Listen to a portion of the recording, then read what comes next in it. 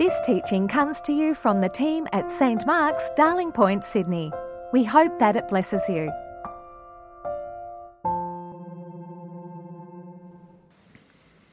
Our Lord and loving Heavenly Father, we pray that by your wisdom you would reveal yourself to us, that you would make yourself known, that we would understand you, and in understanding you, know ourselves.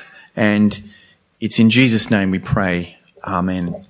Today is what the church calls Trinity Sunday. Now, it's been celebrated as that traditionally down the years, and so I thought it'd be great to spend some time thinking about the Trinity because, like many people, I'm sure you are perplexed and confused by the Trinity.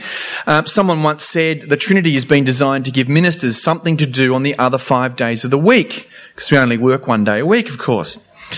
It does seem like a piece of poor mathematics after all. But what difference does it make anyway?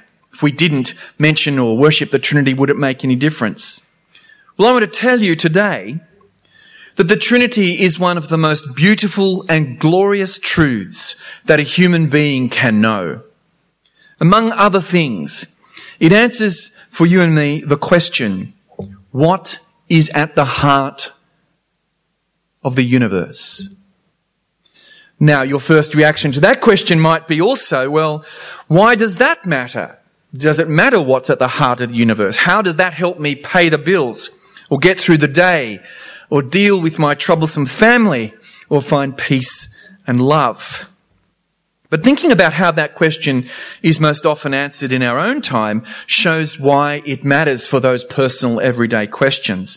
Because of course, some will claim that the universe is merely matter plus energy, that at the heart of the universe is really forces and stuff driven along in a sequence of cause and effect all the way back to the Big Bang. Pardon me.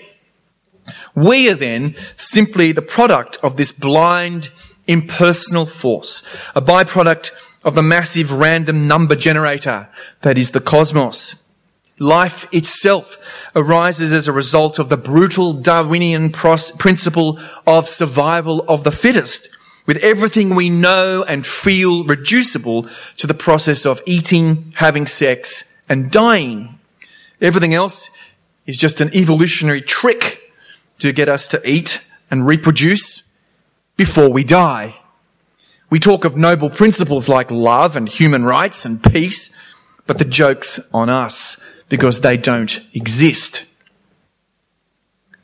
If this truly is the heart of the universe, then you are a very insignificant creature indeed.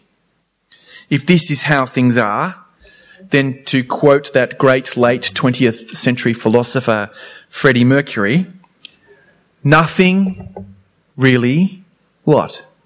Matters. Anyone can see. All our talk of meaning and purpose is just an illusion. And although people like Richard Dawkins and Stephen Hawking will talk impressively about human rights and the environment, this merely papers over the reality that their worldview gives us no reason to believe that there is such a thing as good or evil. Their universe is cold and loveless. There's no love, there's only survival. And if that's true, then how should you live your life? It will take as much power and as much pleasure as you can get while you have the time. Sure, you might have to bluff people that you actually care in order to survive. It's a good evolutionary strategy, but nothing more. There is no such thing as a fixed and eternal good, but only what is socially conventional, only good manners in the end. So do what is popular in order to get by. Pardon me. Now, of course, most people do not live as if the universe is the product of blind forces. We don't live that way. We don't talk as if it is, because we don't really deep down believe it. We have a word for people who don't believe in love or in right or wrong. They are a psychopath. Now, some atheists are extremely fine people, and their advocacy for human rights puts Christians to shame. But they are inconsistent. If the universe is a blank emptiness made only of matter and force, then the psychopath has a point.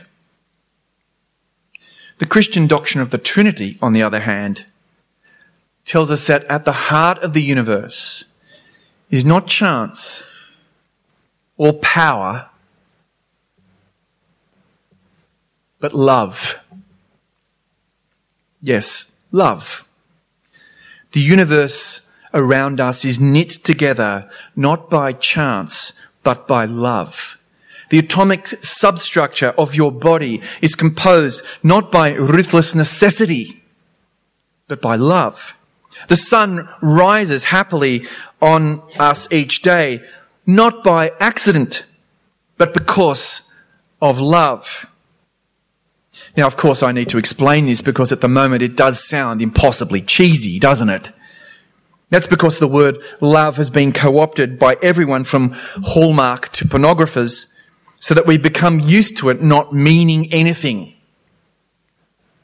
But the Trinity, the Christian doctrine of the Trinity, the biblical teaching that God is three persons in one, tells us two essential things about love.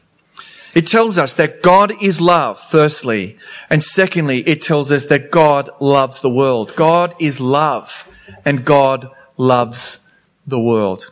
So first, God is love. That's what the Bible explicitly says. In 1 John chapter 4, it says it actually twice in that passage. It never says anything quite as strongly about God as this. God is love. And what could that mean? C.S. Lewis, the great Christian writer, said, "The words God is love have no real meaning unless God contains at least two persons." Love is something that one person has for another person. You can't have God as an impersonal force and believe that God is love. If God was a single person, then before the world was made, there was not love. And when we hear Jesus teaching about himself and his Father, we get more of a picture of what this means. In John's Gospel, in chapter 5, Jesus says, "For the Father loves the Son and shows him all he does." And in John chapter 14, we hear Jesus say the opposite. "The world must learn that I, the Son, love the Father, and that I do exactly what my Father has commanded me." The Father, says Jesus, loves the Son. The Son loves the Father. And they are also, Jesus tells us, united in love to a third person, the Holy Spirit, the Counselor or Advocate. What Jesus reveals to us is that God is one. God is a unity, as every Jew and every Greek philosopher agreed. But Jesus teaches us also that in that unity there are three persons, and that unity is constituted by love.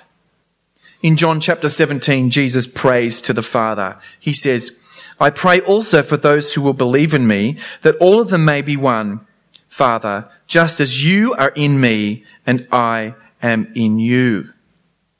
He's in the Father and the Father is in him. They're so close, in other words, these persons, that they overlap.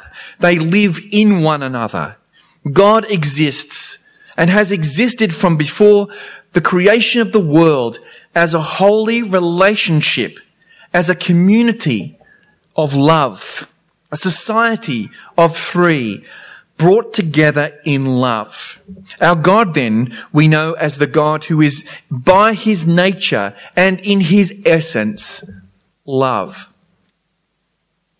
Now, communities, societies, groups of people can be united by all kinds of reasons, can't they? And you hope that families are united by love, but they have at base a biological kinship that unites them even when they don't have love with one another. A sports team or an army is united in the task of securing victory over the opposition. They are united by a common enemy and a common task. A society may be united by a common dream about prosperity or freedom. A trade union unites in order to secure better wages and conditions for its members. But the Trinity, the persons of the Trinity, aren't united because they have a shared project or because it suits them to do so. It's not a union of convenience. And they're not even united because they have a biological connection. Their oneness consists in their self-giving, other person-centered love. They glorify one another. And that extraordinary picture of the eternal circle of love in God leads us to the second essential point. Remember, the first essential point is that God is love. God is love. And secondly, God, do you remember, loves the world. God is love. God loves the world. The love of God starts with the love between these three. But it's an expansive and generous, overflowing love that cannot stay within that circle of three. It's a love that results in two amazing things. The love of God for the world is poured out in two amazing directions. First of all, it's poured out in the creation of the world. The Bible tells us in several places, at the beginning of the book of Hebrews and the beginning of the book of John, that the Father creates the world for and by and through the Son whom he loves and by the power of the Spirit. God has made this world not of necessity, not of duty, but because lovingly and tenderly, out of his love, he chooses to. And we human creatures, do you remember from the book of Genesis, have been made especially in God's image, in the image of that God who is love, as those creatures whom he specially loves and are called by him into love. You can tell when something is made with love, can't you? Something that's made with love is not made to show off, but neither is something made with love the result of, or will it exhibit, shoddy workmanship. When I was trying to think of an example of this, of something made with love, I could think no further than my mother's lasagna. I can smell it now. Is it a fine dining experience? And with respect to my dear mother, who was here just a couple of weeks ago, I have to say no. It's not a fine dining experience. It's pretty simple. It's got mince, it's got pasta, it's got white sauce, bit of tomato. But it's made with heart as a gift for those she loves. And its taste is a unique expression of her personal love. The world that God has made, the God who is love, including you and me, his creatures, tastes of God's personal love. It is a unique expression of who he is. And who he is? Well, God is love. And that leads to the second amazing result of God's love for the world. The first, that he creates it, of course. The second is that he loves the world so much that he enters it to redeem it. The most famous verse in the Bible tells us this story. Do you remember it? For God so loved the world. So God so loved the world. John 3:16, this is, that he gave his only son. He so loved the world. Not only did he make it with love, he sent his only son into the world. God's love for the world tells us that evil and suffering deeply sadden him, including your experience of evil and suffering. God's love for the world tells us that our sin matters to him, since he made us for relationship with him. Anything that corrupts that relationship, takes that relationship away, deeply saddens him and matters to him, because he loves. And it's from this love, this broken-hearted love, that the Father sent the Son into the world to die for us. John puts it this way in 1 John chapter 4. This is how God showed his love among us. It's a great drum roll statement, isn't it? This is how God showed. Do you want to know how God showed his love? Listen. He sent his one and only Son into the world that we might live through him. This is love. Not that we loved God, but that he loved us And in particular, how did he show us he loved us? He sent his Son as an atoning sacrifice for our sins. The cross of Jesus Christ is the greatest evidence to us that God is love, and that his love is for the people that he has made. In Jesus Christ, the three-person God who is love draws us to himself so that we can have relationship with him, so that we can know his love and live in his love. In Jesus Christ, the Son of God, the God who is love, you and I can know the tender, loving care, that care with which the universe itself was made. In this expression of love for you and I, a love that overcomes the obstacle even of your sin. Jesus says in Matthew's Gospel, the passage we had read for us a little bit earlier, all things have been committed to me by my Father. No one knows the Son except the Father, and no one knows the Father except the Son and those to whom the Son chooses to reveal him. When we know Jesus, the Son, we know the one who intimately knows the Father. He didn't just meet him once or twice. He didn't get the Father's business card so that he can hook us up with God's email address. To know Jesus, the Son, is to know intimately the Father whom he loves and who loves him. So then, how does that help me with my bills, my work, my relationships, my quest for peace and love? Well, Jesus goes on to say in that passage, "Come to me, all you that are weary and are carrying heavy burdens, and I will give you rest." And that's not just a sentiment. It springs directly out of what he's just said about his relationship with God. When we come to Jesus, we don't come merely to the outer rim of things. We haven't come into some divine outer circle. We encounter in him the God who is at the heart of the universe, the one who flung the stars into space, whose very name is love. We can know rest for our weary bones because we truly have come to the one who cares. We know that our heavy burdens can be lifted from our backs because he is the one in whom we know not just any love, but the love that dies for us, the love that bleeds. And in this love, we can know forgiveness. Do you know that you are that profoundly loved? But also, we are filled with the love of God to love with the love of God. John tells us, we love because he first loved us. To worship the one God in three persons is to say that loving relationships are the fundamental point of existence.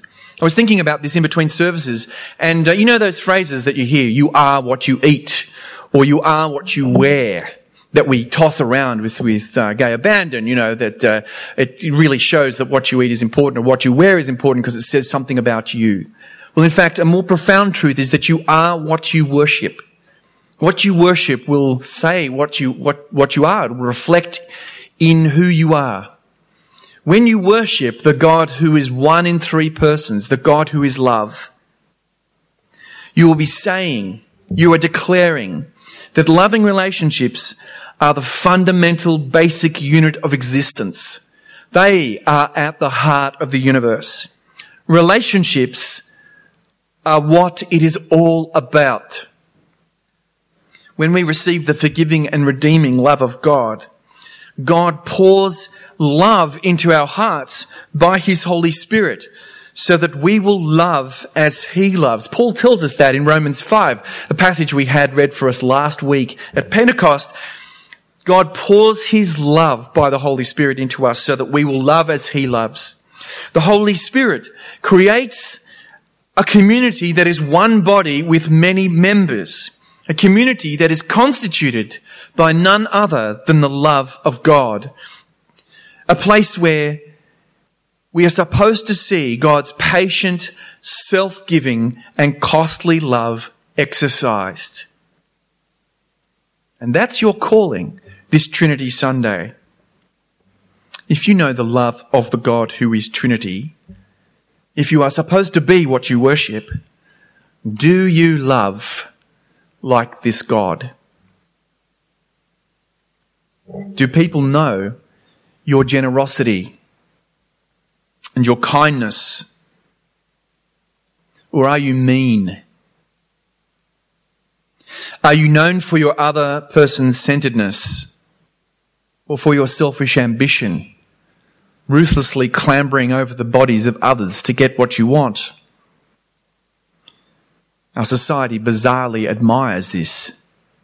Do you work to reconcile with people? Are you a peacemaker? Or are you known to be at war with people as a divisive and angular person? Are you drawn towards others? Or do you stand apart? Now, I don't want to be sentimental here. We know from God's own love for the world that love that means anything can hurt. Real love takes real courage. It takes the risk to love. Real love involves not just vague feelings and greeting cards sentiments, but real acts in the real world. That kind but true word. That hour spent listening by the hospital bed to the person who tells the same stories every time you hear. That budgeting carefully for generosity. The letting go of bitterness. Oh, how we love to harbour and nurse our bitternesses. That willingness to make yourself vulnerable by apologising, being the one to initiate a reconciliation when you feel you are wronged. The cooking of that meal for someone who really needs it. That gesture of love. The opening of the home. The being present for the sake of the other person when you are busy, when you have many demands on your time. And I want to ask you, are these the acts that we at St. Mark's are known for? Are these the acts that you are known for? We have as our mission statement, our motto, is that we are transformed by grace to love one another. Love is our constitution, and so therefore love is our mission. Are we keeping our mission? Are we reflecting the God whom we worship in our love for one another, in our difficult love for one another? If we truly do worship the God who is Trinity, not just in word, but in reality, then people will certainly see it in us. So my question for us today is it there to be seen? Amen. Thanks for listening. Please visit our website at www.stmarksdp.org to subscribe to our new episodes, browse more resources, and find more information about the community of St. Mark's.